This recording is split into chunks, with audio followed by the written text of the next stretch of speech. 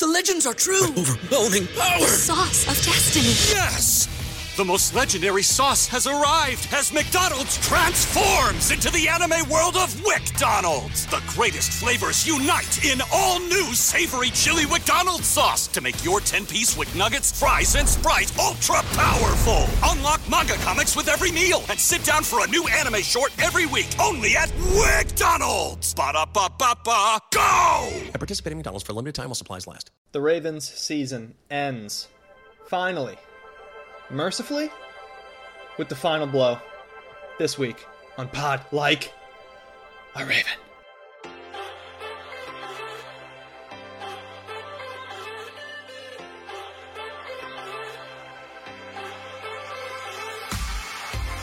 Oh, not even a spirited intro. Not even creative. There's nothing left here. It was death by 1,000 cuts, and we got all 1,000 of them. And it came up until Sunday night to get cuts 999, 998, and then 1,000. I'm going backwards there with cuts. That's how bummed out I am. I am Antonio Barbero. And here to talk about the Ravens once again with my fellas. It's a three-man booth. I'm excited to have both co-hosts to talk to this week, to decompress, to talk out this game, this season, and just move on from what was the most frustrating season in the history of the Baltimore Ravens. Let's bring in, on the West Coast, Jace Evans.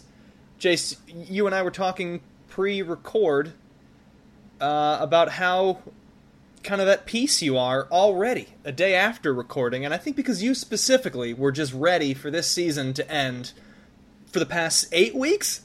9 weeks? Yeah, it certainly since the moment Lamar went down, I think, and all that started to play out, and I saw where it was heading. I don't want to say sooner than the rest of America, but I kind of was like, this is a season-ending injury, like, as it played out. And, you know, but still, Antonio, even with this game, quintessential Ravens, right?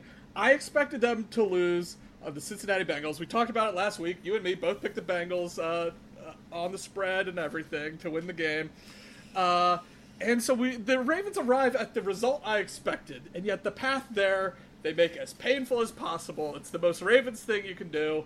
So yes, I was ready for this season to end, and I'm not, like, devastated by what happened on Sunday.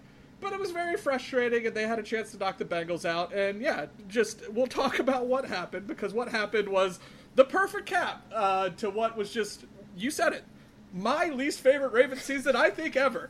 At least in 2015, they beat the Steelers twice. What was there good about? They had a okay win over the Saints on Monday Night Football. They beat the Steelers. They beat Mitch Trubisky. That's like the highlight of the 2022 Ravens season. They beat Mitch Trubisky in Pittsburgh. Congratulations. What a wasted year. And on the East Coast, Tim Horsey. Tim, we're already coming in hot. We hate this team. It's been a frustrating year. Where are you on the scale of at peace to crushed? I mean, I just want to say, let's just pack it up and go home after that. I mean, Jace nailed it. What are we, 3 minutes into this podcast here? And I think everything that needs to be said has been said. So, guys, thanks for listening. We really appreciate it. I'm going to go hang out and never think about this team ever again. I'm less at peace because, stupidly, I convinced myself they were going to win that game. Beforehand, like before the game, I believe I even texted you guys saying they're going to win this football game. I don't know why. It was just one of those, had the feeling. And you know what? They probably should have won that football game, which is the most annoying part of this entire exercise that we're doing here. And they did not, because yet again, this Ravens team that should have made some wholesale changes last year, 2 years ago, in terms of the coaching staff, in terms of some personnel, decided to just not do it, decided to stick to what they had, and it again cost them in the end. Maybe one of the worst called games from an offensive coordinator I've ever seen. The I'm big mystery man stuff from John Harbaugh, including that first quarter interview, which I know he shouldn't be interviewed during the game, but was laughable and embarrassing to watch as a Ravens fan. And so I'm not doing great today, Antonio, long story short. And this this won't be cathartic. This will just be miserable, I think, for the next 90 minutes or so. Got the water poured. I got the cocktail mixed, because that's necessary for this particular episode. All right, let's get into this game. Ravens 24, Bengals 17. Oh, wait a minute. No, I got that wrong in my notes. Ravens 17, Bengals 24.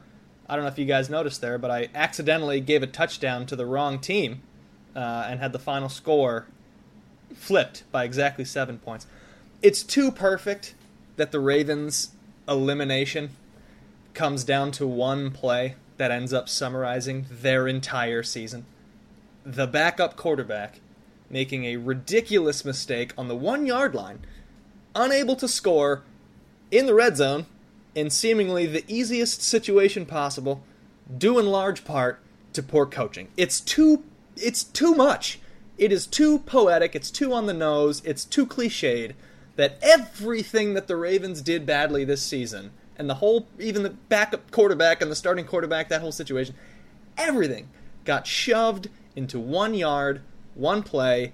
Harbaugh saying in his post-game press conference, Huntley didn't execute the play correctly, which was kind of a dig at Huntley, but actually was a dig at his own coaching staff, because if the player doesn't execute, he hasn't been coached to execute the play correctly. It's not fair to us. Forget the Ravens, forget the players and the coaches. It is not fair to us as fans that all those things happened in one play that led to not the lead and a potential stealing of a playoff game on the road with a backup quarterback, but a loss, the end of a season, and the Bengals jumping around and doing dancing in the grave after not really playing that well. I hate this Ravens team. I hate this team. Okay, that's one play. It was one play.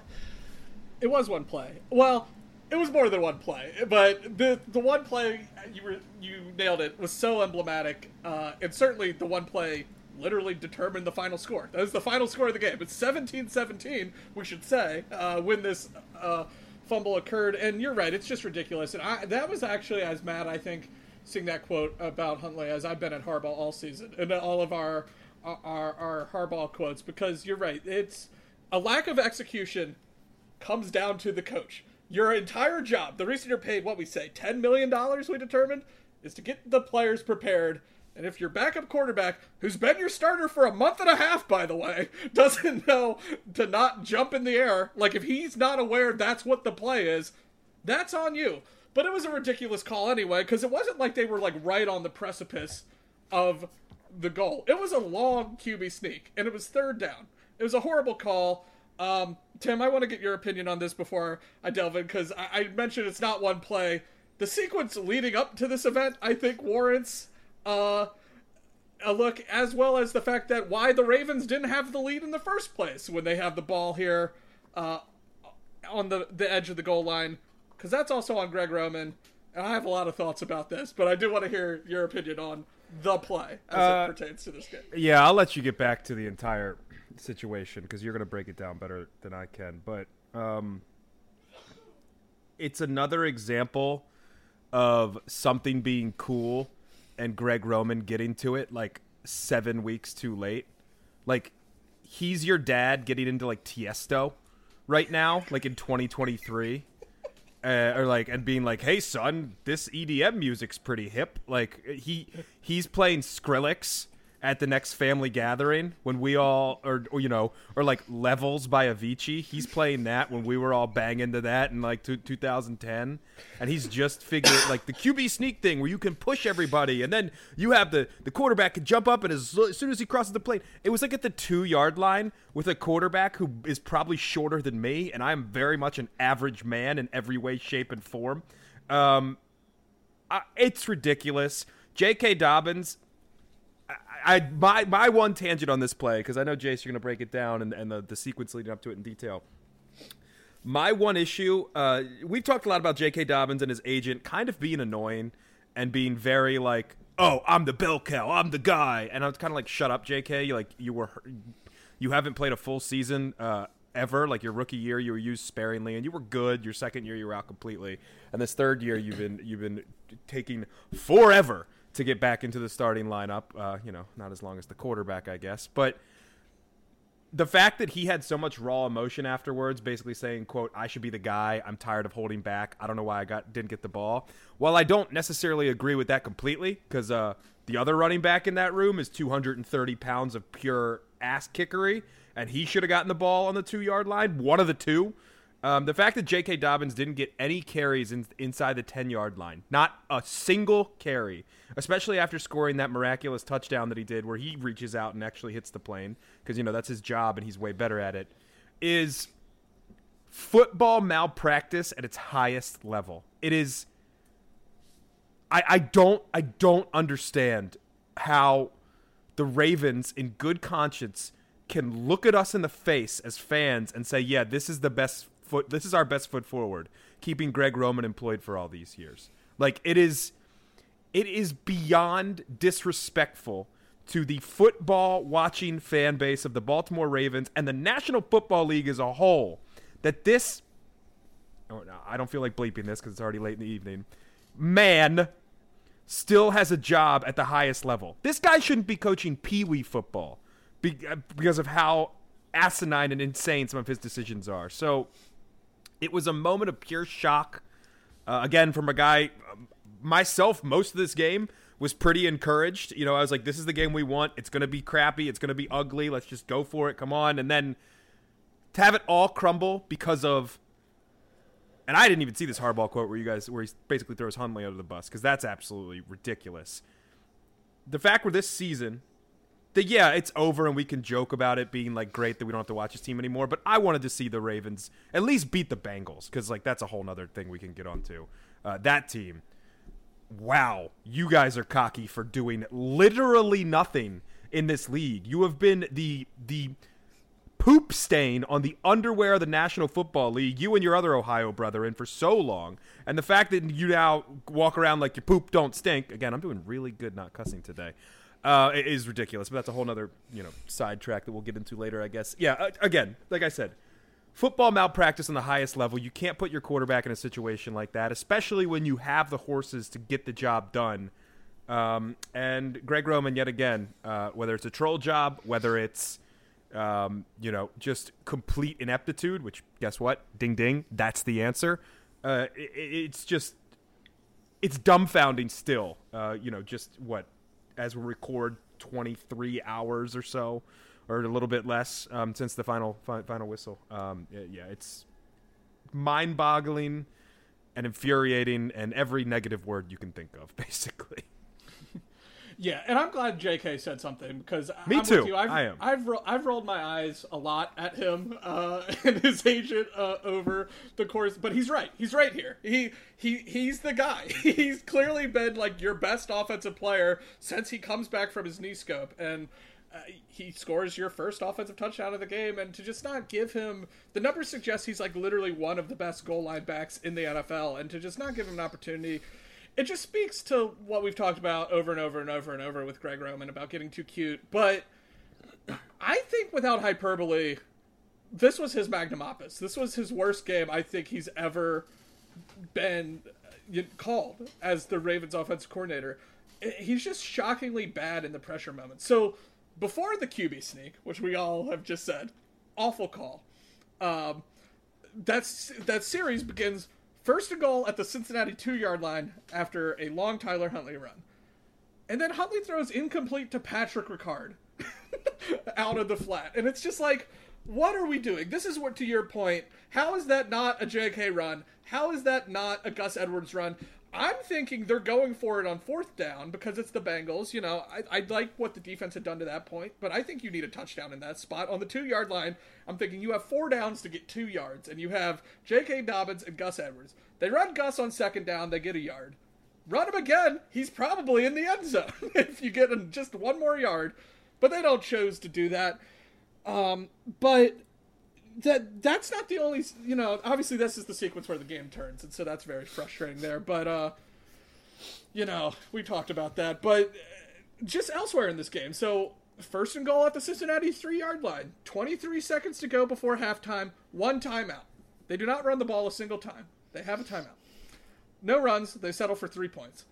There was a 3rd and 1 handoff to Mark Andrews at one point on a series they ended up scoring a touchdown on, but they didn't gain a first down on that play. They ended up going for it on 4th down and converted. That was awful. It's pretty much seemed pretty clear Mark Andrews wasn't reading it correctly because he's, I don't know, a tight end and not a running back. So that's overthinking it yet again. God, I forgot about the Mark Andrews give. Yeah, that was early. That was when things were still going relatively well. You mean the play where they had Mark Andrews motion and then go into the backfield with giant red flags waving all around him that he was going to be heavily involved in the play? Is that the third down and one run with your tight end that you're talking about? The Bengals were prepared for that attempt, Antonio. And then there's the final sequence, which was really a Harbaugh / Greg Roman special.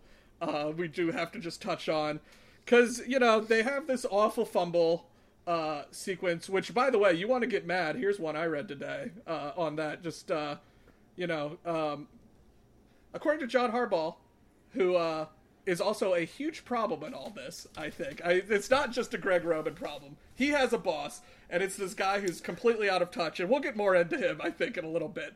But you can't second-guess this. You know why? Quote-unquote, quote John Harbaugh, you've got 2 great backs. I don't think you can nitpick.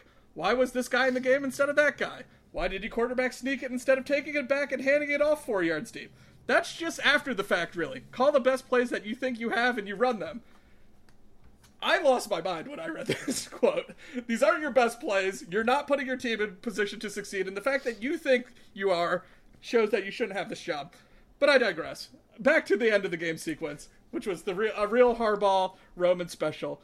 They throw a completion to J.K. Dobbins, gets the ball to the 17-yard line. They waste 43 seconds. They do not, they have 2 timeouts at this point. They throw a completion that gets them down to the 17. They waste 43 seconds just to throw incomplete to Mark Andrews in triple, if not quadruple or quintuple coverage. So that was great. That was just wasting 43 seconds for no reason. They then ran a draw play that gained them negative 10 yards, thanks to a holding call on Kevin Zeitler. That also just gained 4 yards, by the way. Wasn't successful play at all, in any facet. And in this whole sequence that then ends with 2 incompletions in the direction of Mark Andrews, and then a desperation heave that nearly completed. We'll get to more of that in a little bit. This whole sequence, they don't use a single timeout to actually stop the clock. It's mind-boggling. It makes no sense. It makes no sense. Their timeouts was to talk over the play, and he walked away with one in his pocket. Thanks, John. You've been doing this for 15 freaking years now, and I was just so poorly done. So it was the goal line sequence, that end of game sequence. But as I said, it was bad from Roman throughout, and I think truly one of his worst games. And it's just astounding because it's like when the pressure mounts, he just panics. I don't know. It's like we saw it against Tennessee. We saw it Titans in the 2019 playoffs. We saw it yesterday. In the big moments, he is not a coordinator that rises to the occasion, and he needs to be replaced as immediately as possible if there's any hope of this franchise winning a playoff game again. The only excuse I can think of for this 2-minute drill going as poorly as it did is that the Ravens specifically wanted, you're trying to do a lot of things at once. You are trying to score a touchdown while also not leaving enough time on the clock for the other team to kick a field goal and win the game. Maybe that's in the back of their minds, that they're okay with the clock running down a little bit to get it as close to 0 as possible. But when this is a team that specifically has spent 17, 18 weeks struggling exactly inside the 20, and you get to the 17-yard line with 1 minute and 17 seconds left, you need as many plays as you can possibly get, because that is specifically where you're bad at executing. They let it run as Jace has circled it a little bit, but from 1 minute 17, they didn't run another play until the 34-second mark, when you need a touchdown. And it's also a team that loves running the ball, and you had 2 timeouts. If you can get up after the J.K. Dobbins play at 1 minute 17 and hurry up, you can literally run the ball and call timeout. You can run it twice and call timeout at the 17-yard line and try to get some stuff going. Not that you should, but you could. And they eliminated so many options for themselves by, I suppose, just panicking and huddling at that point in time. And it is... Harbaugh attempted to explain so it. I don't know. Do frustrating. you want me to just say his quote? Because it might Sure. make us all mad. Sure. You're not spoiling anything for Harbaugh quotes, Jace. I've gone a different direction this week, so let us have all the real ones now. So he said this, and these are all via Jeff Zaremik. The idea there was to save the timeouts for the red zone. I think the thing that killed us was the holding penalty, which knocked us back. The idea was, we've got time. We want to keep those timeouts to throw the ball. So we tried to pop a run there. We're going to call timeout after that. That's already at 29 seconds. know. That's at 29 seconds. You said it. Get up to the ball, run the ball at 117, and then take a timeout. If you really want to run the ball and throw them off, which they didn't. Again, they gained 4 yards on the Justice Hill play. So that infuriated me. I mean, it goes on and on, but it was the same. They wanted to basically run the clock out and not give the Bengals time to kick a field goal. But, yeah, it's... horrendous. And then, Jace, I want to touch quickly on the previous drive, the other drive, the infamous drive, with the Huntley sneak fumble. Tell me if I'm wrong here. I feel like this Ravens, I'm like in an AA meeting right now, or like a counseling session. Like, this is how I have to approach this. No, you're gonna need the booze, Antonio. Don't go to AA. I feel I'm gonna use me statements to get over this, or like emotion statements to get over this. I feel like the Ravens running backs are not the type of unit that loses yards in the backfield very often. They either gain yards, or maybe the hole's just not there, and they get stoned at the line of scrimmage. Okay. Which adds to the aspect of, you're at the 2-yard line, you run it with Gus Edwards, they're all bunched in defensively, he got a yard, he got half the distance. You have 3rd down, maybe 4th down, as Jace has mentioned. Just run it. You get half the yards, you're on the 6-inch, like, just run it every time. And if you were getting 25% of your running backs' average yards per carry, you're going to get there. They each average 5 yards a carry. If they're getting half the distance, do it again. Do it again. Do it again. Well, you are a running football team. Your entire 4-year MO has been sophisticated run plays. Here's the moment. This is the moment. It's the playoffs. You need a score. You're on the road with a backup quarterback. Do your best thing and shove it down their throats until you succeed with your best thing. I hate this team. Yeah, like, I can guarantee you, like, obviously we have years of anti-Greg Roman stuff, but Ravens fans are not going to be mad at you, Greg Roman, if you take the ball, your backup quarterback takes the snap, hands to your 2nd-round running back, who then runs behind your 6th overall pick left tackle, who's pulling behind your your top 1st-round pick center. If you go down and the Bengals stop you twice in that scenario, congratulations, the Bengals made a play. They're a better team. Then they're a better team. And that's it. And you live with yourself. Yeah, it's just getting way too cute and overthinking it, and it's like Ravens fans are not, like, we'd be disappointed if they don't score there. But guess what they wouldn't do? It wouldn't have been a 98-yard fumble return. You'd turn the ball over on downs with the ball at the 1-yard line in a tie game 17-17. Instead, you got too cute. It went as completely horrible as possible. And, and your season's over because of it. So, yeah, that's the frustrating thing, is they don't go down swinging with their best. It's always this stupid crap. And it's hard to live with that as a fan when you know, like, we gave them the game. Because they did. Because we'll get into it. The Ravens should have won this game with or without Lamar Jackson. The performance they put on, if they have any other offensive coordinator in the NFL, like, if they don't have a bottom 5 OC, they win this game by 10 points with the performance they had. Because we talked about it. 3 points before the half when you can't get a touchdown.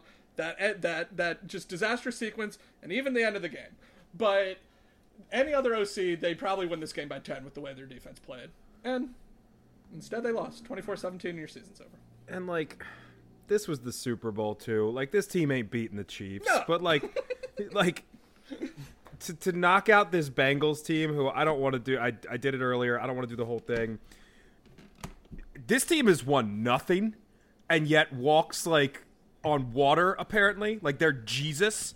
And that now Joey Burrow's at the point where, like, I will say I don't like Joe Burrow anymore. I've officially, like, it took a shorter amount of time than I thought. Love Joe Burrow at LSU. I've always had a soft spot for LSU because I had a good friend who went there.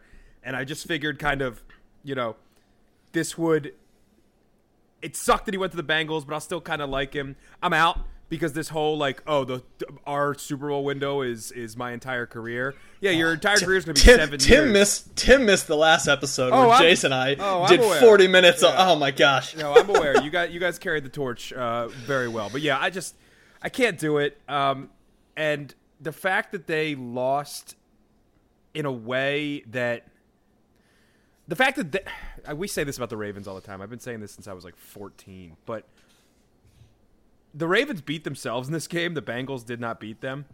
Like, we'll talk about the defense. You know, one of the better defensive performances I've ever seen, even though they were giving up kind of dink and dunk. But they kept stepping up when it mattered. Kyle Hamilton, boy, we were wrong about him early in the year. That guy is going to be very good. They have a very good nucleus. Roquan, which we'll get to, as well. But the fact remains that the coaching style and method is not only from Greg Roman just scared and wrong and not up to snuff, but the head coaching on down is archaic. It has gotten – John Harbaugh has been passed by. The league has passed him by. And we should have recognized this. You know, he started doing Johnny Analytics a couple years ago, and we were like, oh, man, he's catching up. And then it was it last year or early this year? Who knows? Where it was like he was doing this stuff again where it's like, well, we don't want them to get the ball back, or we'll just take the field goal. Like, he couldn't figure out what he really wanted to do, and they lost some games that way.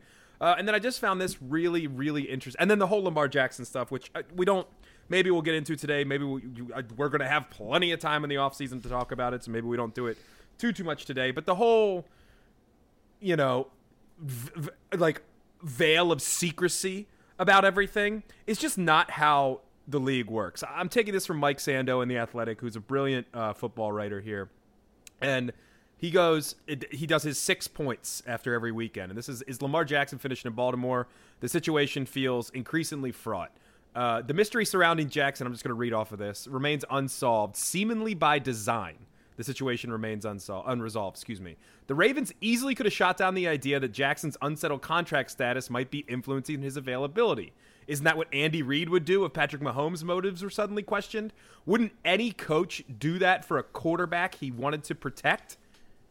Mike Sando asked an executive of another team who obviously decided to remain anonymous, quote, "That is absolutely how you do things, except if your last name is Harbaugh.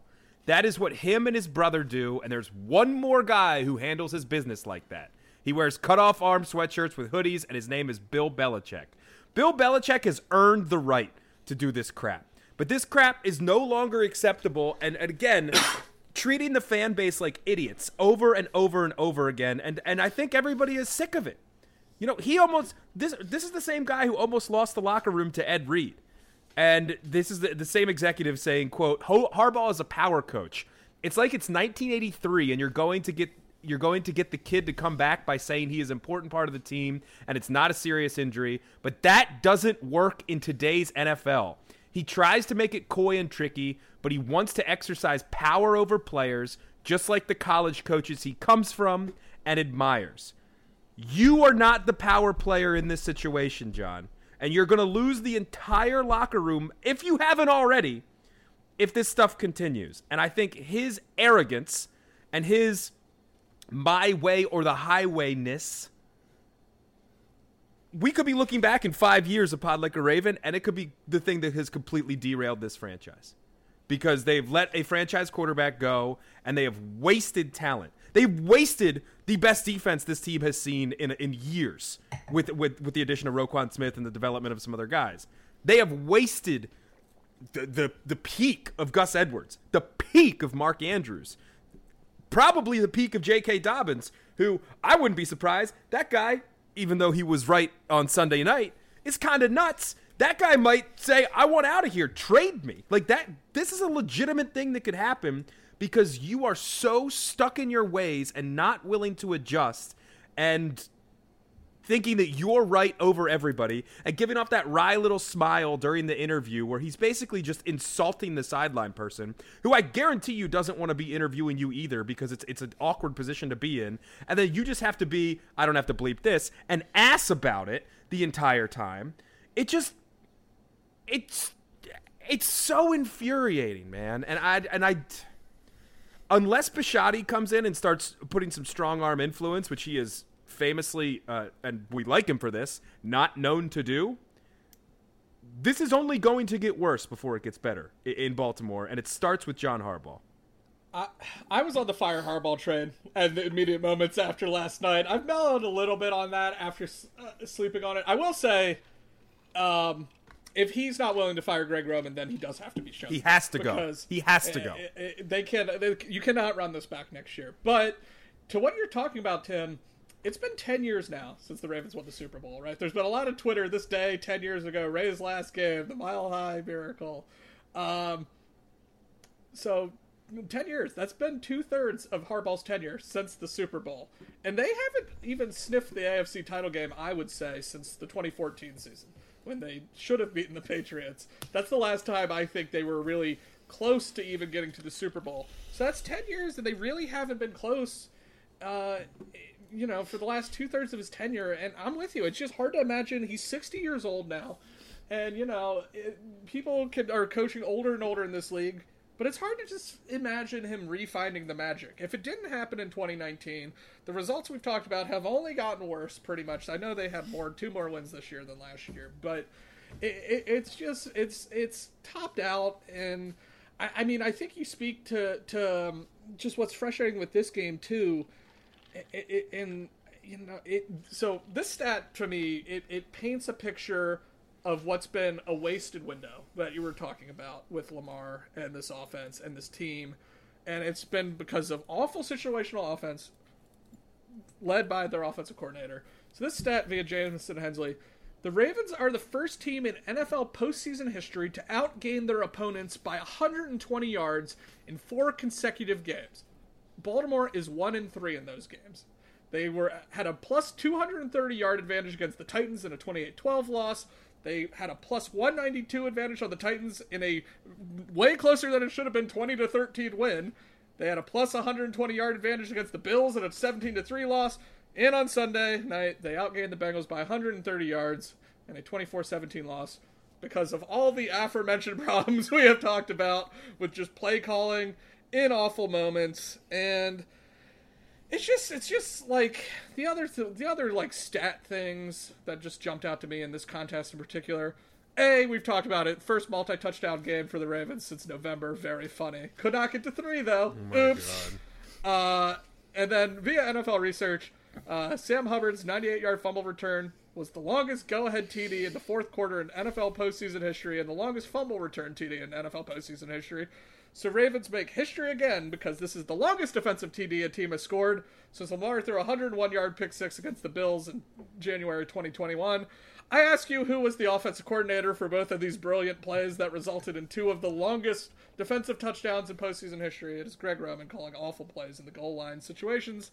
And, combined with that stat about just wildly outgaining your opponent and managing to lose all these playoff games, I think it speaks to just how bad Roman is when the pressure's on. And, as we just talked about, Harbaugh maybe losing his touch in the big games. Certainly, we talked about early in his tenure, a playoff win for 5 consecutive years. Doesn't that feel so far away to imagine just going into the playoffs thinking they'll win at least 1 game? I was confident in all those wild card games, except maybe against the Patriots. But times have changed, and I don't know. If John doesn't want to change his offensive coordinator, he's got to go. I think that's my mission statement on John Harbaugh.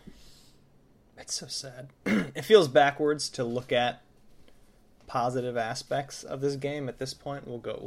We can cover this briefly at this point because the result is what matters. The ending of games is what matters in the NFL. Fourth quarters are most important, and that's where the team fell apart. And yet everything went as well as it could have. As well as it could have. With respect, through 3.5 quarters of this game, the Ravens showed up. They were dominating the line of scrimmage on both sides. The run game was working. Huntley had a couple of plays. They took advantage of a double move. Huntley had a 41-yard touchdown pass on a double move to Demarcus Robinson, who was wide open. Defensively, they were getting sacks, not just pressures. Jace, not just QB hits, because you like the quarterback on the ground. They were getting sacks with a 4-man rush. Their corners were keeping just about everything in front of them, making the Bengals have long drives with a ton of third down conversions. The running game for Cincinnati had nothing. The Bengals basically put 2 good drives together all game, and one of them came after a short field with the Huntley interception.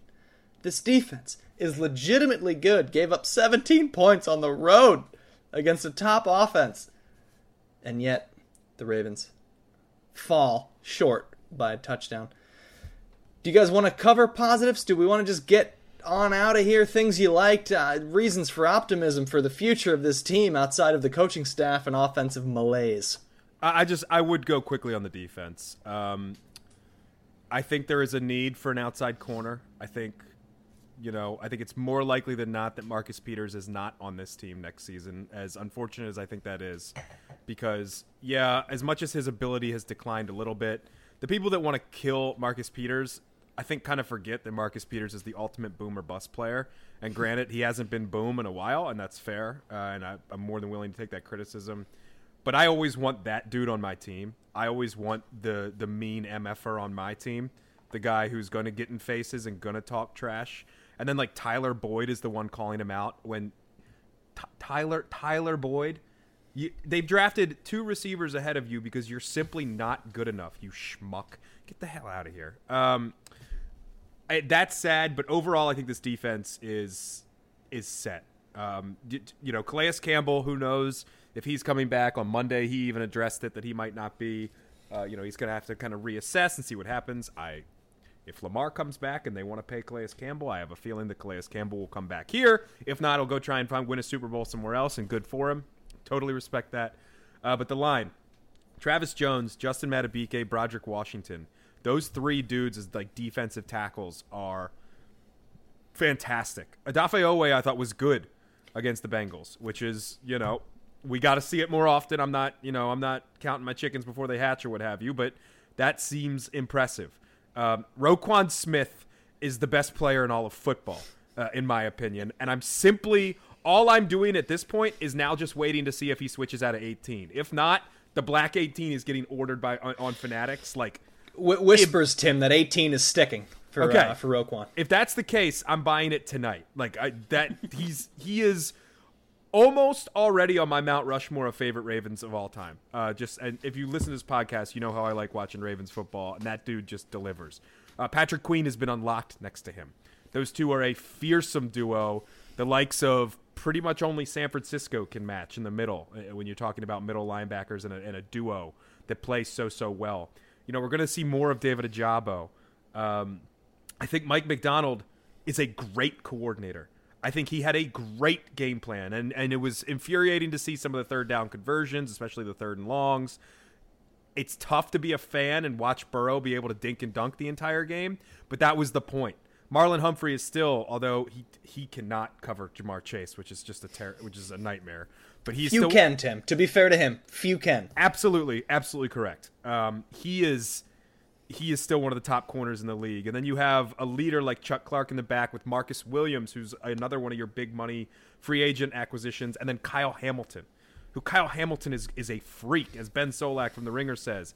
Wingspan the size of Texas. Makes the biggest play, or one of the biggest plays in that game last night, forcing the fumble with a just hit stick type of hit on Hayden Hurst. That guy drives me crazy too. You're not any good. What's he, like 32? Yeah. 3 years in the league? Right, great. There are other jokes I could make, but they'd be insensitive. I'm really, really, really encouraged by this defense. I think maybe another rotational piece on the defensive line, especially with Calais Campbell. If you can get more pass rush, you're never going to say no to more pass rush. And then, put this on a loop every offseason for the Ravens, another corner or two. And this defense is going to return as one of the strongest units in the league with a coordinator who, with a full year under his belt at the NFL level, who's going to be more prepared than he was early in the season. To try and put a little bit of positive on this and not to ramble too long, I don't think there's any, outside of injury, I don't think there's any doubt that unit is going to be like top 5 in the league next year. And all the numbers point to it since Roquan's acquisition. They have just been ridiculous. And so that's encouraging, especially because who the hell knows what's going on with the offense.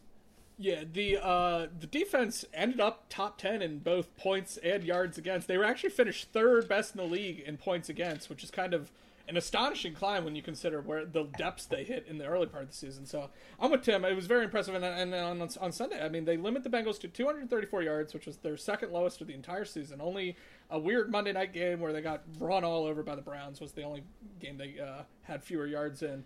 And the Bengals basically went 3 and out their last 4 possessions. This was the other thing I think that really impressed me, was just still even giving the Ravens a chance at the end of the game. Because, it's 3 possessions, but technically they have a roughing the punter on 1, but they make them go 3 and out again. And so to just keep them in that, because I, as a fan, was completely defeated after that fumble play. But for the defense to not quit in that moment on the road in Cincinnati, when that crowd's going crazy, to just shut down the Bengals like that when they had a chance, Cincinnati has a chance to put the game away, I thought was really, really impressive. I will say some other positives. I'm shocked. You mentioned Marcus Peters. I'm stunned he didn't get ejected from this game. And one offensive positive. Shout out Mark Andrews. He played a great game. Had his best game in the playoffs in his career with an amazing catch in the fourth quarter that should have set up something big. But and then even just his effort trying to get back on that fumble return, he was moving. I saw he hit over 20 miles an hour. They said he ran the fastest he's ever been clocked on the field in his career at what he's like 250, 275, however big Mark Andrews is. He's a large man, so I thought he played well. If I'm going to give anyone a positive on the offense, I just wanted to shout him out. But one more offensive negative, and I think just kind of, unless you guys wanted anything else you wanted to address, but to put a sort of bow on this game, it of course ended with James Prochet being unable to make a play on the very last play of the game. Had a legit chance. Yeah, closer than I thought, even on the replay. I was like, oh, he's there, and then I collapsed onto the ottoman I was standing behind. But yeah, it just what a capper of the season to have James Prochet almost make a game-changing play, only to not do it. It was just a perfect encapsulation of the Ravens season in one play. Jace, I love the shout-out for Mark Andrews. He is 6'5", 256, and he's a guy, he's your best playmaker in terms of outside of the quarterback position.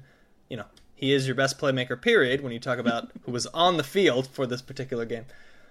He's the all-pro. He's the already got paid guy. He was having a great game, and I think the list is short of... I mean, diva's the wrong word because he's not a diva, but I'm the number one here of whatever thing. I've gotten that big contract here.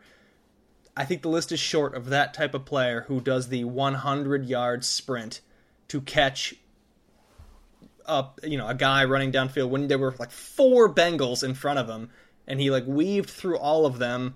You could argue was blocked in the back. And if he isn't, probably makes I'm not going to complain about that. That call never gets made in that situation. Yeah. But if that block in the back doesn't happen, he probably makes the tackle at the 30-yard line, which could have kept it to a field goal and changes the game, obviously, entirely. I hope that play gets remembered in the locker room specifically. the type of play, the type of hustle that like that guy, the already paid guy, made. And maybe I'm giving him too much credit for something like this, but I've played sports, and when that type of thing is happening far away from me, in games that mattered very little, and I'm not an employee of the team that I play for, the effort is low on thinking you have any sort of shot at getting back there. And I would love for that type of play, even specifically because it didn't end up working.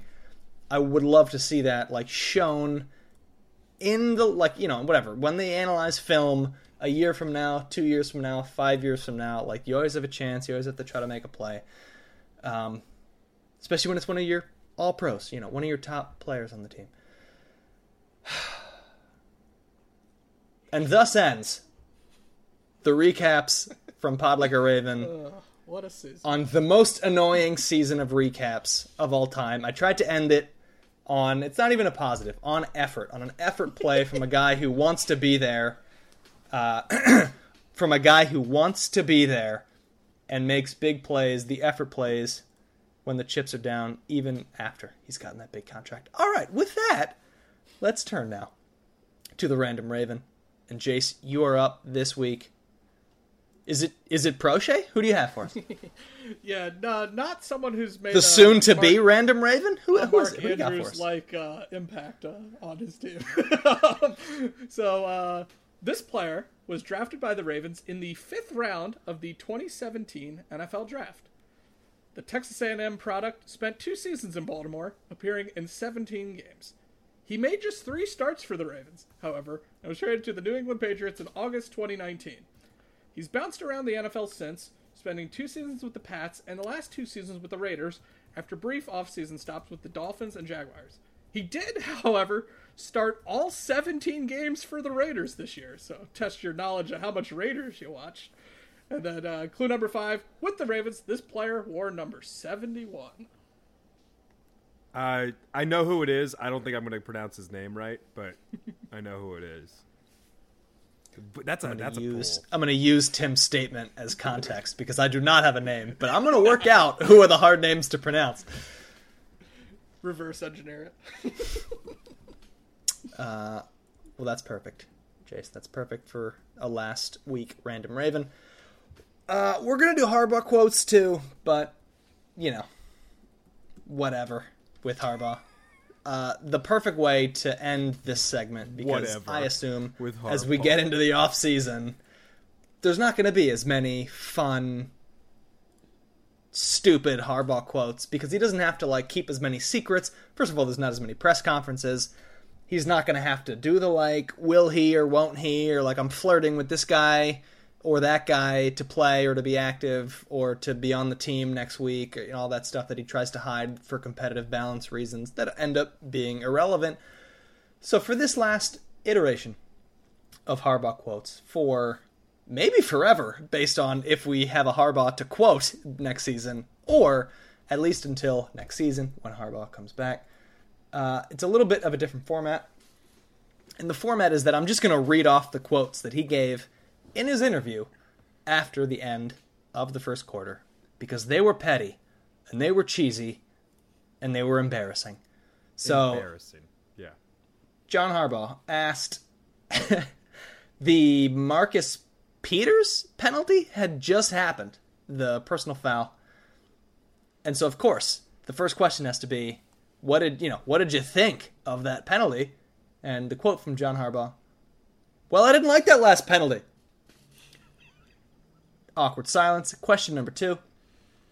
What will you tell your guys defensively in relation to that penalty? Oh, we'll be fine. It's going to be a hard-fought game. We're going to play a good game. Awkward silence. Question number 3.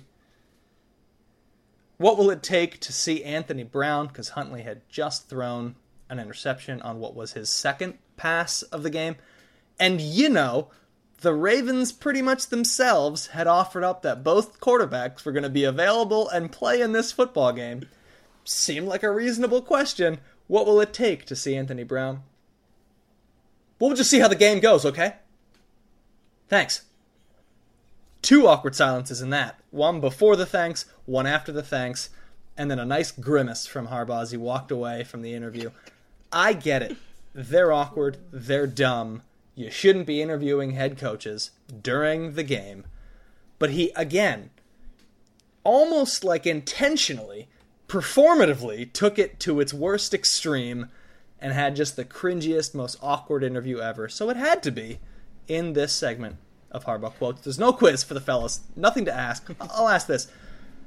Was it the most awkward interview you've ever seen in-game? Or does Greg Popovich forever hold the title for that in the NBA? I was going to say Popovich probably takes the cake, but this is the thing of him trying to be Belichick and him trying to be Popovich, these old school, like, disciplinarian type coaches. And it just, when it comes out of his mouth, it sounds even worse.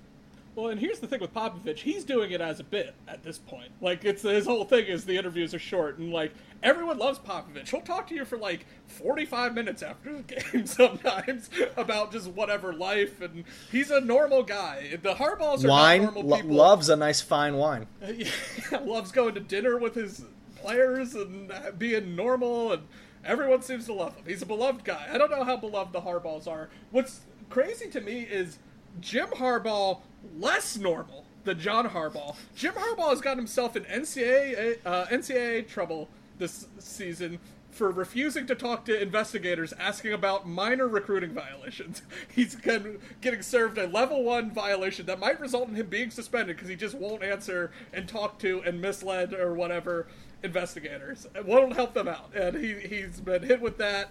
I don't know if you all have been following Jim Harbaugh's dalliances. He's allegedly not going to the NFL now. He released a weird statement today about that.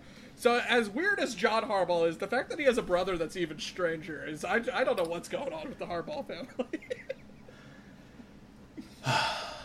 Yeah. All right. Let's turn to fun things instead. Let's turn to the rest of the NFL's super, and this is my trademark. I said this a year ago. Super wet and wild card weekend from the NFL. Let's talk about it. Some fun games. I'm going to let my co-hosts go wild here. Go wet and wild. Go super, wild, wet, whatever you need for a couple of minutes. San Francisco romps against the Seahawks.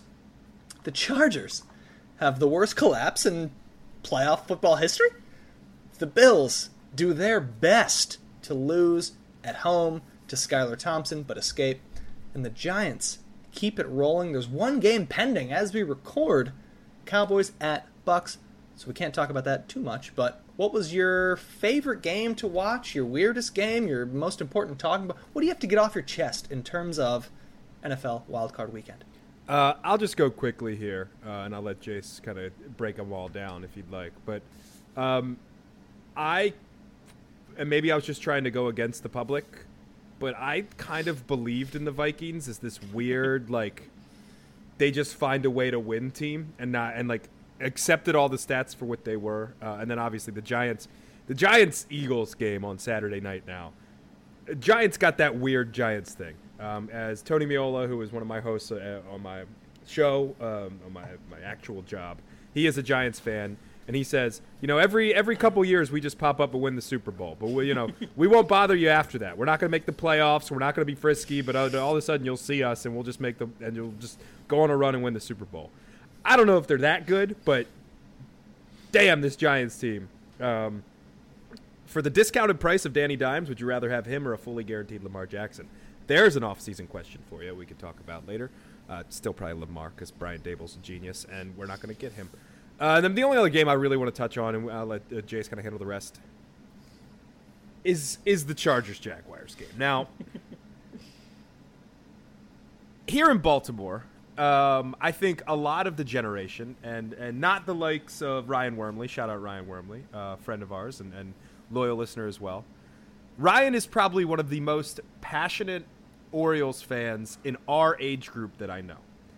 And the reason I say that is because if you don't know, if you're not from around Baltimore, you don't pay attention to baseball, wouldn't blame you. It's an incredibly boring sport.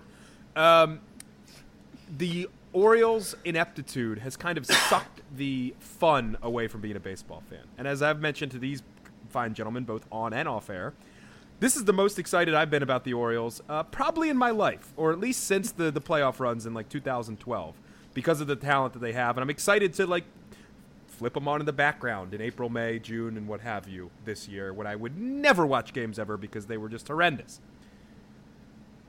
I get to this point because I think that if I was a Chargers fan, I wouldn't like football. I'm pretty sure I would hate football, and I would think that it's a dumb sport that is completely rigged, and there's no sense in watching it because only the best team. Oh, they only want the Patriots there. They only want Tom Brady there, and they don't want anything to do with our lowly Chargers. To the San Diego Chargers fans that are San Diego locals, and then kept following the Chargers when they moved to Los Angeles and still have to go through this crap, I am so sorry, and maybe find a new sport. Maybe just quit. The Padres have a lot of talent, right? Just be a Padres fan at this point, although they're probably cursed as well. I just want to bring up these stats from RJ Bell on Twitter. The Chargers had a +5 turnover margin because Trevor Lawrence could not stop throwing the ball away. Or throwing the ball to Asante Samuel, more specifically. 4 interceptions in the first half. Since 1989, NFL teams with a +4 or better turnover margin, 730, 30, and 1. That is a 96.1% winning percentage for NFL teams since 1989 that have had a +4 or better turnover margin. Since 2000, teams with a 25 to 29 point lead, 434 and 4. That is a 99.1% winning percentage. The Chargers had both of these things, a 27-point lead, and again, as I mentioned, a +5 turnover margin, and still lost the game because of just some inept coaching decisions. Justin Herbert, who, by the way, didn't play that great down the stretch. Everybody loves Justin Herbert. He's a great quarterback, but he's going to take some fault here too. And Brandon Staley pussying out when he is usually Mr. Go for it on 4th down, Mr. Analytics have to. He decided to take the 3 points field goal. That was missed. The Jaguars and Dougie P, who has fully embraced his Florida-ness, and I love it, just said, screw it, we're going for this. And the Jacksonville Jaguars, Trevor Lawrence does too, by the way. He celebrated at a Waffle House. It doesn't get more Florida than that. Great story for them. I hope they don't get just absolutely butchered by the Chiefs, and they might. And we'll talk about that a little bit here to end the show. But what an utter dismal collapse by the Chargers. And I'll just put it this way, as somebody who had a small financial stake in the Jaguars, I was never not confident that there was going to be at least some sort of fight back. Did I expect a full win? Probably not, but let's just say it's so sad that I wasn't completely surprised that the Chargers completely chargered all over themselves on Saturday night. Oh yeah, when it hit 27-14, and you're like, well, 2 touchdowns, they're in the lead. I'm like, it's not, the door's not slammed at this point. And then, yeah, I mean, it was still surprising. It's the 3rd largest comeback in playoff history, 27 points down. So in that sense, it is pretty rare. But yeah, I'm with you. I wasn't stunned it happened just because of the Chargers of it.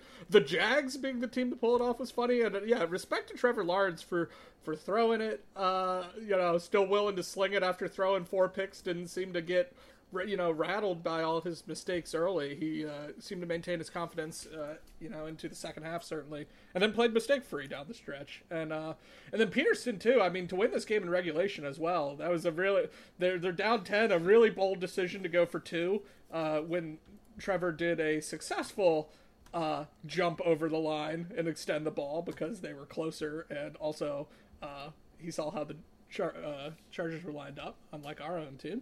But, it was a great game. As for the Giants, Tim, I picked the Giants on our show. I did not have the faith in the Vikings, so I wasn't exactly stunned. I do think the Giants are playing about as well as they have all season, so you're right, that Eagles game is going to be interesting. Not a ton to add on the Bills. Keep an eye on Josh Allen's interceptions. Weird. Yeah. Yeah, it's you thought they would come out and just hammer the Dolphins, and Skylar Thompson's line wasn't great, but he hung them in the game, and they hung around, which is a concern, I think, going against, a good Bengals team that has its own issues we'll talk about, I think, in our gambling section. But the game I want to talk about, actually, the most is San Francisco 49ers demolition, because I have been the other shoe has to drop on this Brock Purdy thing at some point. This guy was not that good in college. He was the last pick of the draft for a reason. You could argue he cost Iowa State a Big 12 championship just with his mistakes. A team that had Breece Hall, the Jets rookie who looked like he was going to win the rushing title before he tore his ACL this year, and just a really, really good Iowa State team. He was arguably the biggest reason they didn't win the Big 12 that year, was his play. And so I've just not been, like, thinking this guy's good, but he's the first rookie to have multiple touchdown passes, I believe, in 6 straight games, or at least his first 6 games. I think Herbert might have done it too. But, and for me, it just circles back to a problem with our team as well. Just this whole Brock Purdy thing, it's a great lesson in the value of coaching. Kyle Shanahan puts his players in a position to succeed in a way our offensive coaches have never done really the entirety of Harbaugh's tenure, because lest we forget, Cam Cameron was our OC for 4.5 years. So, you know, it's just like a thing with, like, watching Shanahan, and I've been a Shanahan critic at times, because I'm always like, the record should be better than it is if he's as good a coach as everyone says he is.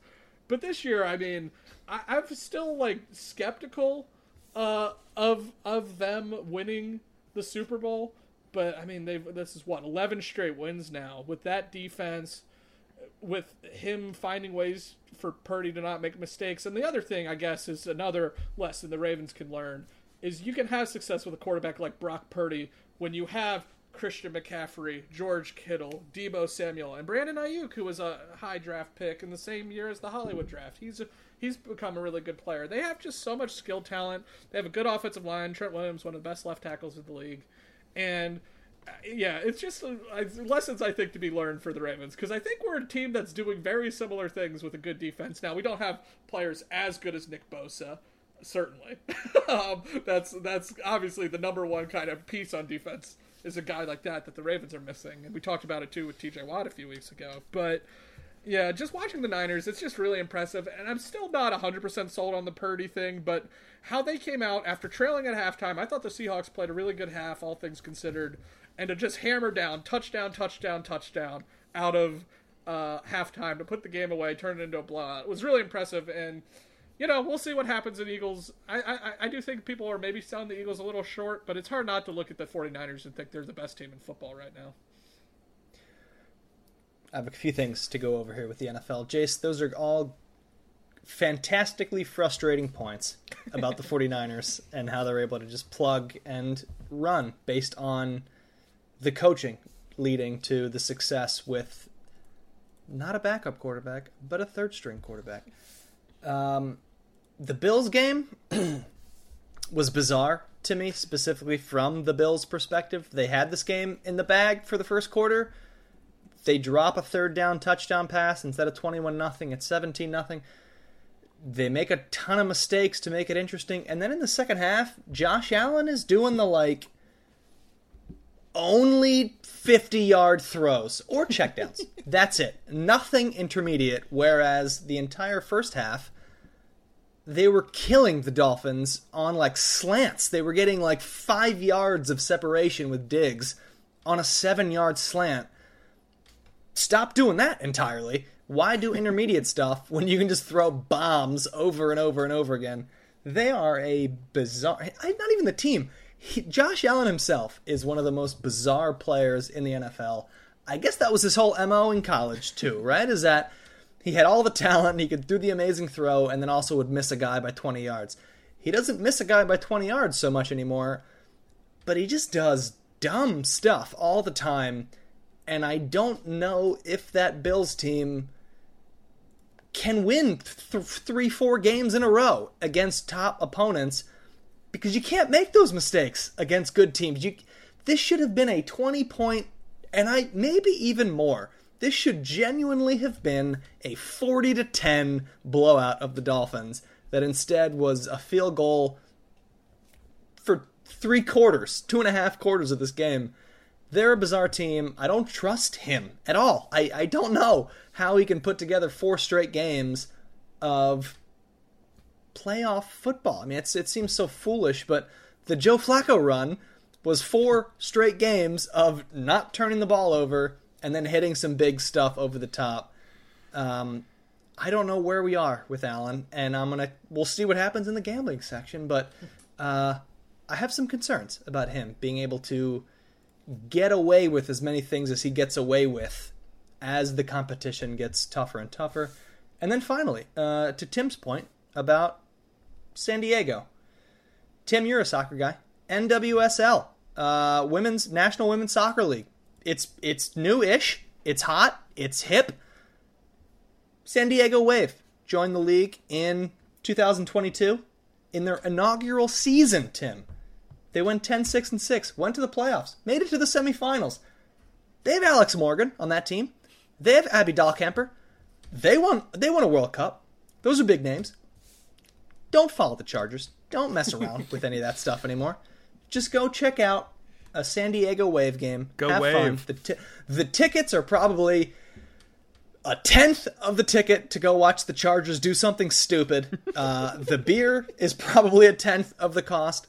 Just enjoy it. Guess what? Watching a soccer game is a much more enjoyable experience because the game starts, and then it keeps going, and then it ends. You don't just have 10,000 stoppages so that you can get 1,000 commercials in every game. So for all those San Diego guys out there, and gals, check out the Wave. Why not? NWSL, not the Chargers. All right, let's turn now to a brief snapshot for next season for the Ravens. We are going to have weeks and months to analyze the roster, the coaching staff, the draft. But for now, we're doing a little post-mortem on the end of this season, moving forward to next year. We're going to start with the state of the defense, go to the state of the offense, and then the state of the coaching staff. Just a couple of quick hits here. Let's start with the best unit, the defense. Roquan Smith, by the way, signed to a long-term deal. He will be here for 5 years. I was about to say at least, but NFL contracts are they're a wicked game, so who knows. But we're talking about a young guy signed for a long time. He's getting the most for his position in the history of the NFL. I think it kind of makes sense. He's young. It's a 5-year deal. He's getting $1 million more per season than Fred Warner, who had the previous highest deal for that position. Whatever. Looking at this defense as a unit, you turn to the draft and free agency. They have to add cornerback depth, as Tim mentioned earlier. They maybe have to add some sort of pass rush depth. And then this unit's pretty much set. And not set in terms of being an average defense in the NFL, but being a top 10, top 5 unit. Broderick Washington, Matabuke, Travis Jones, Odafe Owe, Ojabo, Patrick Queen, Kyle Hamilton, Roquan Smith, Marcus Williams, Marlon Humphrey. All of them are 26 years old or younger. All of them are signed at this point to multiple-year deals. This is a ridiculously stout team that needs to fill in a couple of spots, not in the starting lineup even, in terms of getting depth. And I'm very excited about the 2023 Baltimore Ravens defense. Yeah, I'll just go quickly because I kind of did this a bit earlier in the program, but I think Lamar Jackson or no Lamar Jackson, this is the unit that's going to carry this Ravens defense, or the Ravens team, for the next couple of years. Simple as that. Even if the Ravens, get a new offensive coordinator, they get Cliff Kingsbury out of Thailand and they re-sign Lamar Jackson and they, go trade for a Nuke Hopkins who apparently wants out of Arizona, something like that. Regardless, irregardless, whichever one it is, of any of that, of the offensive improvement or more likely everybody leaves and, it's Derek Carr, I think as Jay said off air, or maybe on air, playing for this Ravens team. It's the defense that's going to carry it. And look, I talked about the antiquated John Harbaugh, and I think all those points still stand. I think the one thing that I will still, and it could just be my football upbringing, quote unquote, watching this team for so long, I still believe that a good defense can carry you to a Super Bowl, even in a offensive league nowadays. So yeah, I'm incredibly excited for that side of the ball. Well, I think we saw it pays to have, and especially against a Bengals team that will face 2 times a year for the foreseeable future. You have to imagine Deshaun Watson's a little better next year for the Browns. There's some good quarterbacks they have to face multiple times a year, and I think it pays to have a good defense to deal with that. Like you saw, like the Ravens' defense is good enough. They gave a team that had a modicum of competent offense a chance on Sunday against one of the best offenses in the league. And so, yeah, I'm very excited. And I think with this Roquan deal, obviously massive, but sort of positioning him to kind of be the face of the franchise in at least the defensive face, I think. Yeah, I mean, I'm with you, Tim. I've just loved how he's embraced, like, just everything. Like, he's like, become a vocal leader, like, kind of with the trash talk with the Bengals and stuff like that in the lead up to this game, the See You Sunday and those kind of comments. So I'm very excited they were able to get a deal done with him. Especially, we should just kind of mention another player who does not have an agent, but they were able to work a deal out because he wants to be there in season, no less. He was working towards it, and it sounded like, you know, he probably did leave a little money on the table, not testing free agency, but he wanted to be here. And yeah, I mean, as you said, he's going to be a cornerstone. The one thing I will say in defense, I think we have seen the last of Marcus Peters. We kind of touched on it, but I do think they have to try to replace him in a meaningful way. Because he still brings a lot, I think, emotionally to the team, even if I think his skills have certainly diminished after tearing his ACL. He certainly wasn't the same player. But maybe that's the case for re-signing him. Maybe he'll be better next year. Who knows? He's still a pretty young guy, all things considered. But so I won't be surprised if Peters is gone. That's probably, I think, the biggest change you'll see on the defensive side this year, outside of the possible retirement of Calais Campbell. All right, let's do a state of the offense. Jace, take it away, because I need to avoid this unit like the plague. Well, so the obvious question is Lamar Jackson the quarterback in 2023? I don't know. I don't know where I stand on this. One thing that cropped up, I think we do have to touch on since the last time we recorded, was Sammy Watkins' public comments, basically calling Lamar Jackson out. You know, telling him to throw a brace on. So Sammy's exact quotes: "In this league, everybody is pretty much banged up, hurt. I don't want to speak for him in his situation, whatever he's going through with the contracts. I don't know what world he's in, but for me, you got a chance to do something special. We all know with Lamar Jackson out there, this team is really freaking good, and special things can happen. He can will his team to a Super Bowl. But he's got an opportunity to win a Super Bowl. I hope he hobbles back out there. Put him out for pass plays, don't run him, but you never know." He went on, but basically the thing was, he also mentioned he hadn't talked to Lamar. And, you know, this is a thing I think we know to be true, that Lamar isn't communicative with his teammates, with probably the coaching staff, which would at least in part explain John Harbaugh's bizarre, just complete mishandling of things, as if they don't know the state of his knee. I think the Sammy quotes is what and I started to say, Marlon, we know Lamar doesn't talk to people, because last week, at the very end of a Jeff Zarebik piece, Marlon mentioned he's seen Lamar getting treatment, but hasn't talked to him about it. And I'm like, that's bizarre, because for all intents and purposes, Marlon Humphrey should be one of the leaders of this team. He was their first-round pick in 2017. Lamar was their first-round pick in 2018. They should be the offensive and defensive leaders of this team. And one of the defensive leaders of the team has not talked to the quarterback about his knee injury. That was a real red flag for me. And so it's a two-part issue with Lamar. A, does he want to be there at all? And then B, like, this knee thing is so bizarre and is on just the heels of 2 straight years where he suffers an injury that seemingly does not sideline most people that long, that has just ended his seasons. And he's still apparently hobbling around, which to me makes it seem like he needs surgery on his knee. It's been a month and a half and he's still hobbling around. So I don't know where we stand with this. And the funniest, just to put a cherry on top of Sammy Watkins goes on this whole thing about how Lamar should hobble out there. He hasn't talked to him, but he has a chance to do something special. Then he said this today via Jameson Hensley. Sammy Watkins said he was being sarcastic and selfish last week when saying Lamar Jackson should come back and play in the postseason. Watkins said he has since joked with Jackson about it.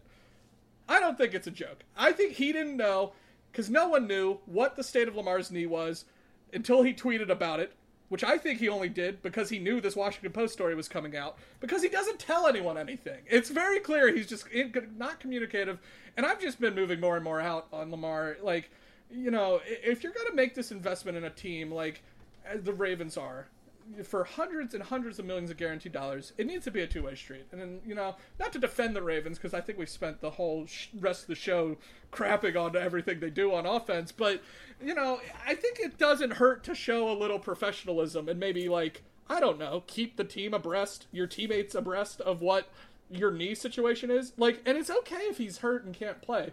That stuff happens. But I think it also gives the Ravens pause. 2 years in a row now, Lamar has missed the last month of the season and just completely derailed teams that, had a chance to do something. It's just really frustrating. And so for me, I want to ask you guys this question, but just first, I am not convinced Lamar is ever going to win a Super Bowl with the Ravens or elsewhere, just based on these accumulating rumors you hear, things that crop up, just about how much all in he is. You have to kind of be a psycho to be a winning NFL quarterback. Tom Brady has 7 because he doesn't let human emotion get in his way. He played an entire season on a partially torn MCL. And so, that's not a great look when a 44-year-old man goes out and wins the Super Bowl with a knee brace, and you're not willing to put one on. But I think the other thing with the Lamar thing is people just focus on the big picture. They see his 45 and 16 overall record. That's really good, right? But let me walk you through Lamar Jackson's last 2 seasons, when he should be getting better. He's 12-9 with 33 touchdowns, 20 interceptions, and he's missed 10 games between these last 2 seasons. And as I said, these injuries sidetracked one team completely. They lose 6 straight games and miss the playoffs. And then, if he's healthy this year, this team could win the Super Bowl. Sammy Watkins was not wrong about that. They had what it took with this defense and a healthy quarterback to get to the Super Bowl in what's been a very weird year for the NFL. And, whether he can play or can't play, regardless, it doesn't really matter. In the end, he let his teammate down just from health. The greatest ability is availability. He's been unavailable for 2 years, and I think that gives the Ravens pause, especially if all this behind-the-scenes stuff is way worse than we think. So, I know I just rambled on and on and on, but that's the Lamar side. Obviously, there's the Greg Roman side I think we've touched on a whole bunch, but it just, I guess, it's I was thinking about it, and I was what has been fun about Lamar Jackson being the starting quarterback of the Ravens since October of 2021? What good has happened? He gets sick every year. He misses games. He doesn't play that well after September. And look, he's a great quarterback, and all in all, I do want the Ravens to re-sign him, if given a choice. But there has to be finality to it. They can't just keep playing this out with all this just mystery and crap and swirling rumors. To move the franchise forward, even if they go 3-14 next year without Lamar Jackson, they need to figure out something about his future and all get on the same page. Otherwise, this team's going nowhere, I feel like. Pack it up and go home. I mean, you nailed it. I'm not even kidding. That's exactly my thoughts on this entire situation. I think all 3 of us here would say we would rather Lamar Jackson be the starting quarterback of this team moving forward than not. But you can also say that and not have to be this, as I'm sure we have people in our lives, I know I do. If he goes to Atlanta, I'm a Falcons fan now. He's the best thing since sliced bread. It's he's a great player, and he is, on his day, one of the most fun Ravens I've ever watched. But I can't do this anymore. There's more than one report that he's not showing up for rehab and stuff, that he's not taking this seriously to recover, to get back. When all we hear about Lamar Jackson, usually, he's a competitor. All he wants to do is win. And on Monday, as we record this, did I like hearing a lot of the guys in the locker room throw their support behind him? Mark Andrews, Ronnie Stanley, and the like? Absolutely. Absolutely. But I also think they kind of have to say that. And just like John Harbaugh needs to stop basically dicking around the fan base, Lamar Jackson needs to do the same thing as well. And this is not – they offered him a 200 – this is reported by everybody. They offered him a very good contract that was better than Russell Wilson, that was better than Kyler Murray in terms of guaranteed money, and he said no to it. And he needs to be held accountable for that. It's not that the Ravens didn't want to pay him. The Ravens didn't want to pay him a fully guaranteed contract. You know who's not going to pay him a fully guaranteed contract? Pretty much the rest of the league, not named the Cleveland Browns. It has literally never happened outside of Deshaun Watson. And you know what? Go get your money. That's fine, and we've said this conversation over and over and over again. I'm more than fine if Lamar thinks, you know what, somebody's going to pay me fully guaranteed. I can't talk about a man's money like that. If he thinks he can get it, fine. But you're leaving the best possible situation, a team that literally built an entire offense, and albeit a flawed offense, around you, when nobody else in the league was willing to do that. Every team passed on you in the draft, the Ravens included, in the first round. They took a chance. They completely tore down their offense and built it for you. They made you the star of this team. They everything was Lamar Jackson, Lamar Jackson, Lamar Jackson, to the point where you have sycophants like people, I mentioned before, who, the Ravens fans are pretty damn loyal. They would leave the franchise if he leaves. And these are not the most unreasonable people in the world, although it sounds ridiculous. So, yeah, well, no, that's what I'm saying, though. It's driven these people to that point. And you have to take a little bit of accountability here. And the reports that the reports that he's not taking it as seriously, from both the Ravens and Lamar Jackson, just the lack of communication about the injury, to the point where Harbaugh basically was doing I don't know towards the end of the season in terms of when he's coming back, which seems ridiculous. Again, malpractice, as I mentioned earlier in the show. I don't know. State of the offense, to answer the actual question, Antonio, is a massive TBD. But something significant has to change. Has to. Whether it's security with Lamar Jackson, whether it's move on from Lamar Jackson. If it's not fire Greg Roman, I don't, and I think Jace wrote this on the thing, and I think I'm with him. You're doing the show solo, Antonio. Like, I'm not doing this again. I'm just not. Something significant has to happen. Until then, we're just kind of, left in the lurch a little bit as Ravens fans. I imagine the Ravens, and I don't know to be fair, I don't know the details on when these things have to happen in terms of the off season, but I imagine they will tag him first and foremost, and then try to work on the contract, and eventually this off season draw a line in the sand, knowing that he doesn't do this stuff during the season.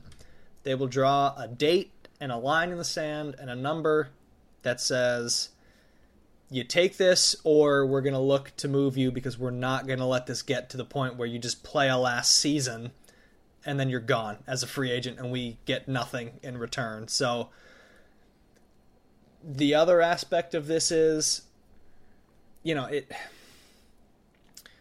you haven't been paid yet, so why risk major injury? That is a rumor, and there's been a ton of noise from 800 different places, and you don't know what's real. But the 1 to 3 week injury turning into a 6-week injury without a sniff of practice says something. So the idea of, he didn't want to push it, maybe, while he didn't have that big contract, and that's the favorite of the ESPN world of well, why should he? Why should he until they take care of him? Well, if he wants a gigantic all-guaranteed deal, and you give him that, what motivation does he have to play another football game in the rest of his NFL career? After literally any season, any game, any bruise, any toe issue, for 6 years, if it's an all-guaranteed deal. That's what made the Browns move so ridiculous, so absurd. The Ravens will not do that. They have proven that with too many players, with too many deals. It's a shame. If you're a Ravens fan, you've seen the quarterback play that we've had for 25 years. It's usually not even average, much less above average, much less unanimous MVP. But there's going to be a rock and a hard place situation this offseason between the Ravens saying, what eye test do we have to give you that fully guaranteed deal when the last 2 years in a row you haven't been there for the back half of the season, which is the most important stretch of the NFL for every team and every quarterback. I'm feeling negatively about it long term, unless I suppose they kind of meet in the middle with something. But I have a hunch. I have a hunch that moment comes, And he believes, maybe rightly, that another team will give more guaranteed money. And that's a shame. But that's where I think we are with the state of the offense. The last one, state of the coaching staff. There's a scenario where we draft a wide receiver in the first round, a corner in the second or third round, replace the offensive coordinator, and this team should literally be stacked. We talked about the defense already. If we draft any sort of wide receiver talent in the first round, and Bateman comes back, and we still have the tight ends, and we get Duvernay back, and you maybe get some veteran in the offseason on a one-year deal, even the wide receiver room is in a very good place. Everything else is pretty much set. There's also a scenario where we, as I just mentioned, tag and trade Lamar Jackson and completely start over with the entire coaching staff. I don't know, guys. What is more likely at this point? I don't even know how to frame this question. What do you prefer? What is more? I guess what is realistically, it's January now. Let's jump to late August. Which of these two scenarios has happened more likely? I think minimal change, and Harbaugh somehow is just still here. Maybe, and again, I think it's gotten to the point of a farce with the Roman stuff. So I think it's incremental change again, and then they're like, oh, we'll just be a tough out again, and they'll go 10-7 and lose in the wild card round. Like I'm less optimistic about this team finally realizing that significant change has to happen, that they won't make it. You mentioned the wide receiver stuff too, just quickly, and we're gonna do more of this. So I know we're running incredibly long here.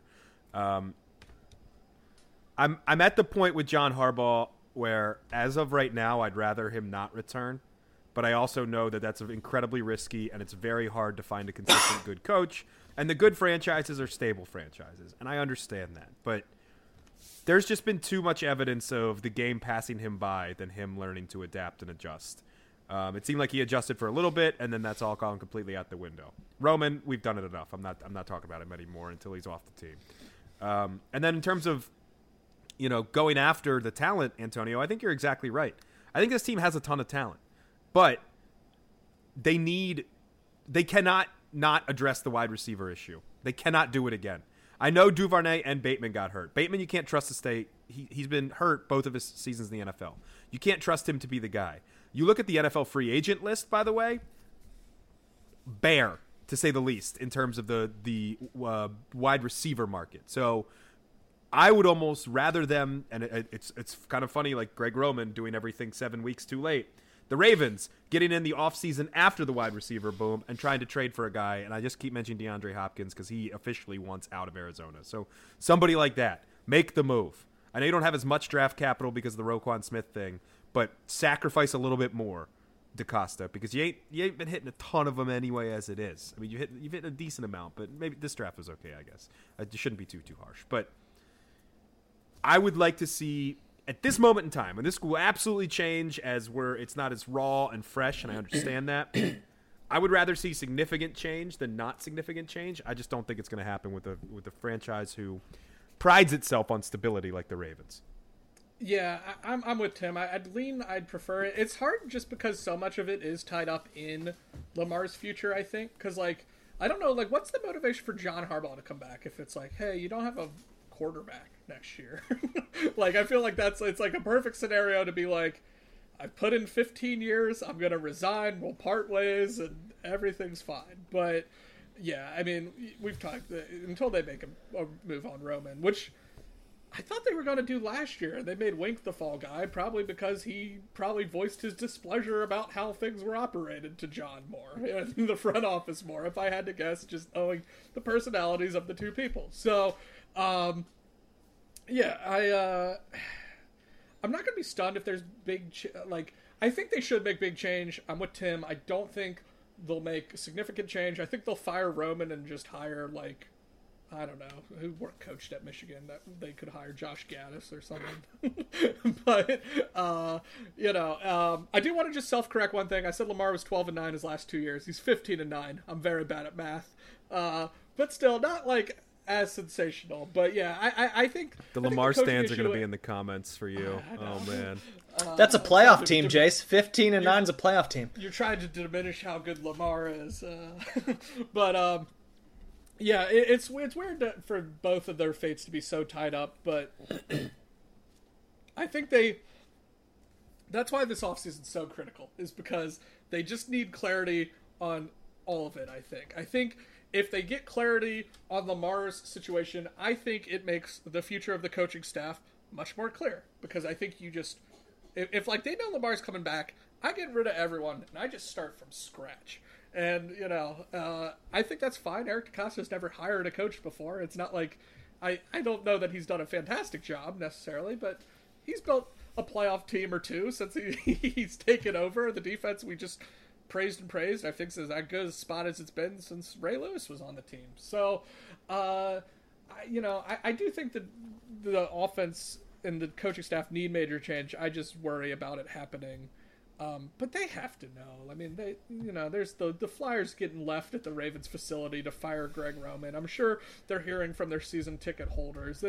They can just look at the crowd that was like not there on that freezing cold game with the team in playoff contention, whatever game that was against the Falcons, I guess, on Christmas Eve that no one went to because it was cold and they're like, this team stinks. Why am I going to go sit in 17-degree weather to watch this? So I think they're aware of the problems, and I just hope they go to the Bahamas or whatever like they do every year, and they come back and Greg Roman's not the OC. But yeah, as Tim said, if they don't fire him, we're gonna have to get creative on Pod Like a Raven. Maybe take a mini hiatus until I'll be doing like the NPR, just like one-man show of like the Ravens flying through like North America, like the bird, not the actual team, just like a nice deep dive into how cool ravens are as animals.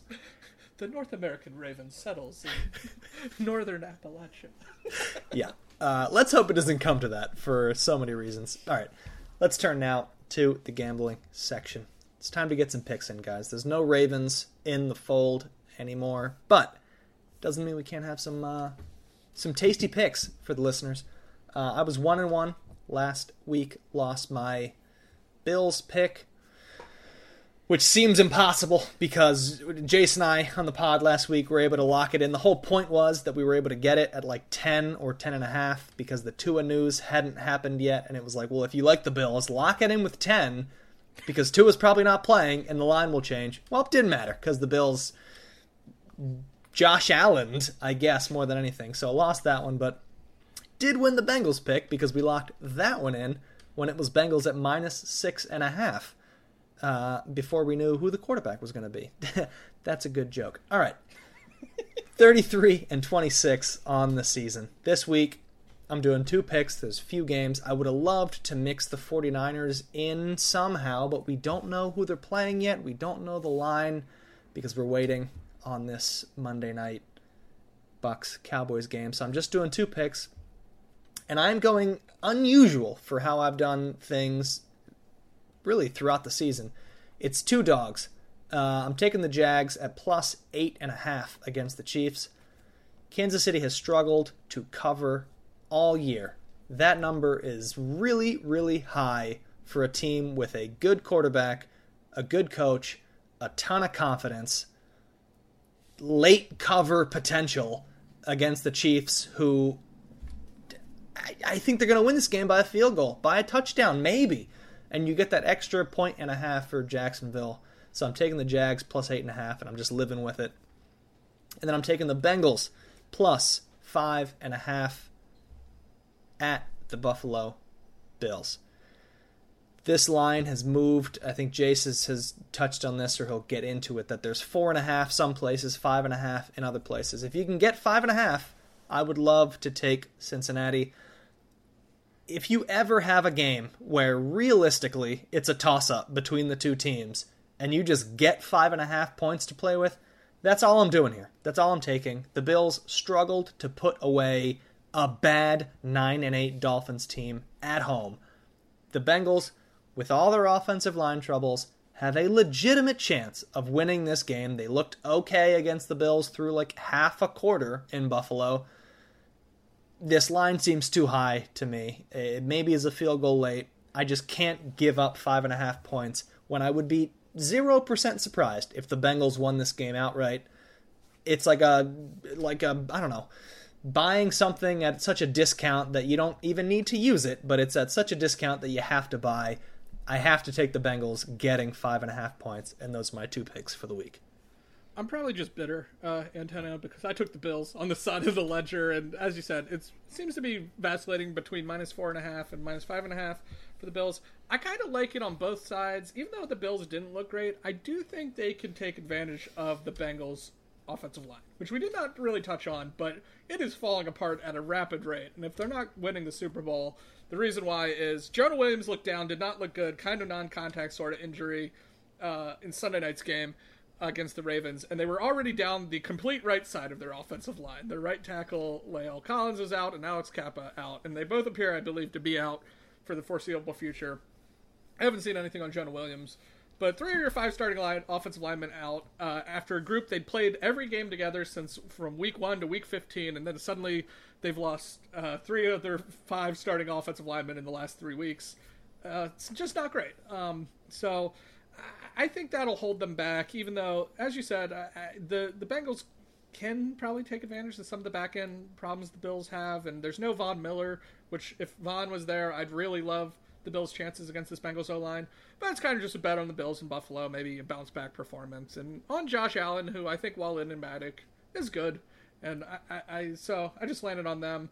The other, I just made all 3 picks of the games we have finished. The other, so I went Eagles -7.5 against the Giants. I do think people are sleeping on the Eagles a little bit. They didn't close the season good, but they were rolling until Jalen Hurts got hurt, and now his status is kind of, like, obviously a big question mark lingering over this game, but the Eagles beat the Giants 48-22 in New York. The game before Hurts injured his shoulder, I believe, against the Bears, and then they lose 2 games with Gardner Minshew, and they kind of struggle with the Giants at home in a banged-up Hurts last week to close the season against the Giants' backups.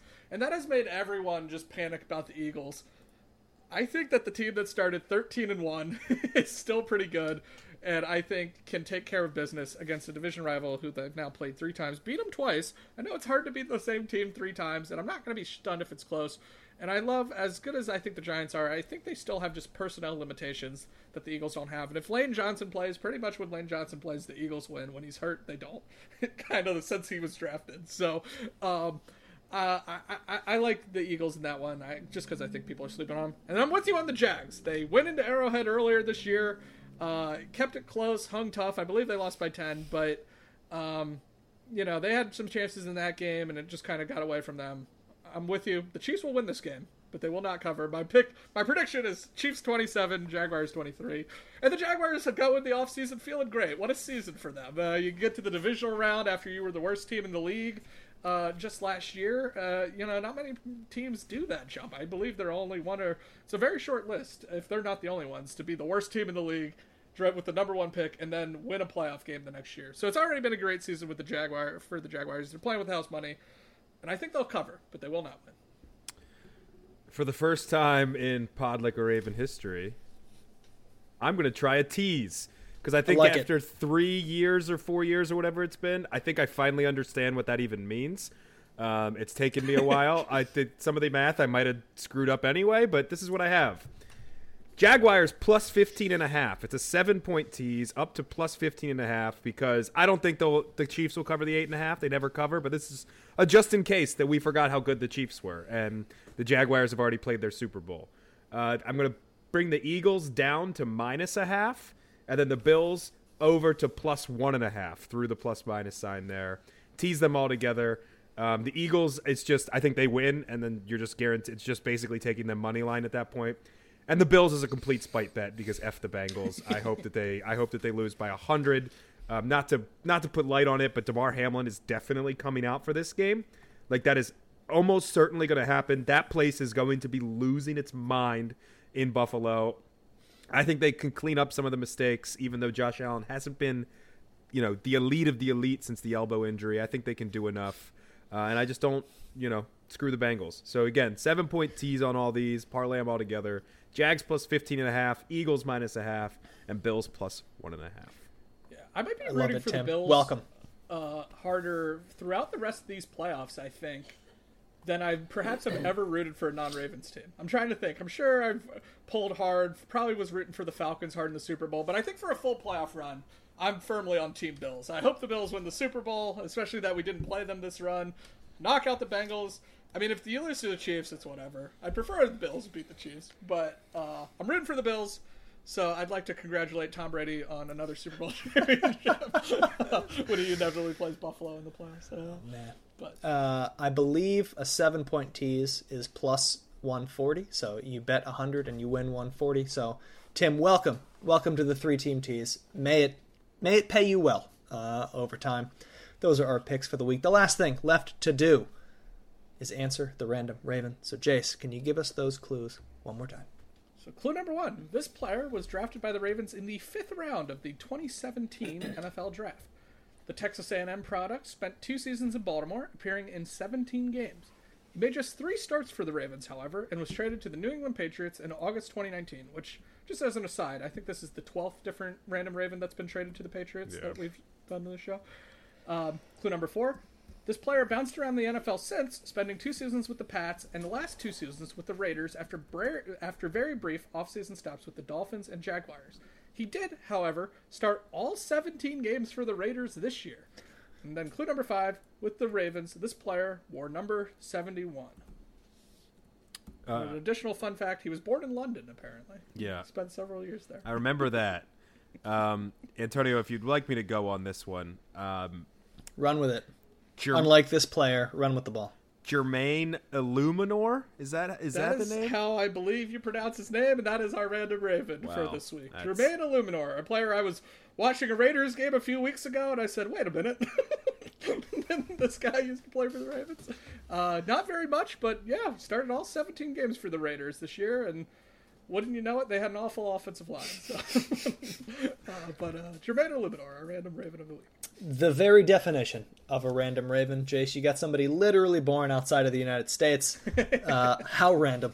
And yet, a guy that we're familiar with enough to remember his Raven days, and certainly his move to New England, which has become a frustrating pattern. I'm not sure how well it's actually paid off. No, he didn't play much. Calculated all of it up, yeah. But still seems like it's something that the Ravens are doing poorly by giving too many players to New England. All right. It was a long episode. Guys, we had a lot to go over. We had a lot to get off our chests. Season's over. It's the last big episode. You know, they may not listen to us for the next 6 months, so we had a lot of things to talk about. Stick with us over the next few weeks. We will continue to bring you whatever Ravens news happens. We will update you on some fun things from the NFL playoffs. Keep up with our picks, and maybe start doing a little analysis on who this team needs in the draft and in free agency next season. For Jace Evans and Tim Horsey, I am Antonio Barbera. Thank you so much, as always, for listening to us on Pod Like a Raven. We will see you next week.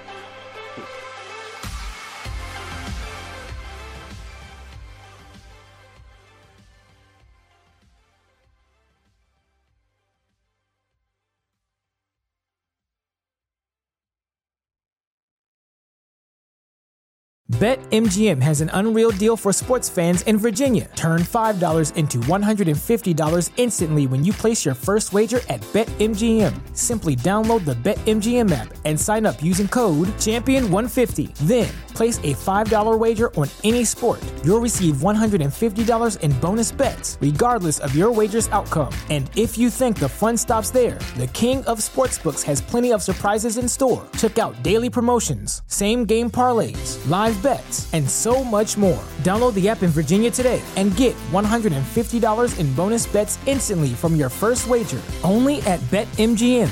BetMGM and GameSense remind you to play responsibly. See BetMGM.com for terms. 21 plus only. Virginia only. New customer offer. Subject to eligibility requirements. Rewards are non-withdrawable bonus bets that expire in 7 days. Please gamble responsibly. Gambling problem? Call 1-800-GAMBLER. Promotional offer not available in Washington, D.C. Everybody in your crew identifies as either Big Mac Burger, McNuggets, or McCrispy Sandwich. But you're the Filet-O-Fish Sandwich all day. That crispy fish, that savory tartar sauce, that melty cheese, that pillowy bun. Yeah, you get it. Every time. And if you love the Filet-O-Fish, right now you can catch two of the classics you love for just $6. Limited time only. Price and participation may vary. Cannot be combined with any other offer. Single item at regular price. Ba-da-ba-ba-ba.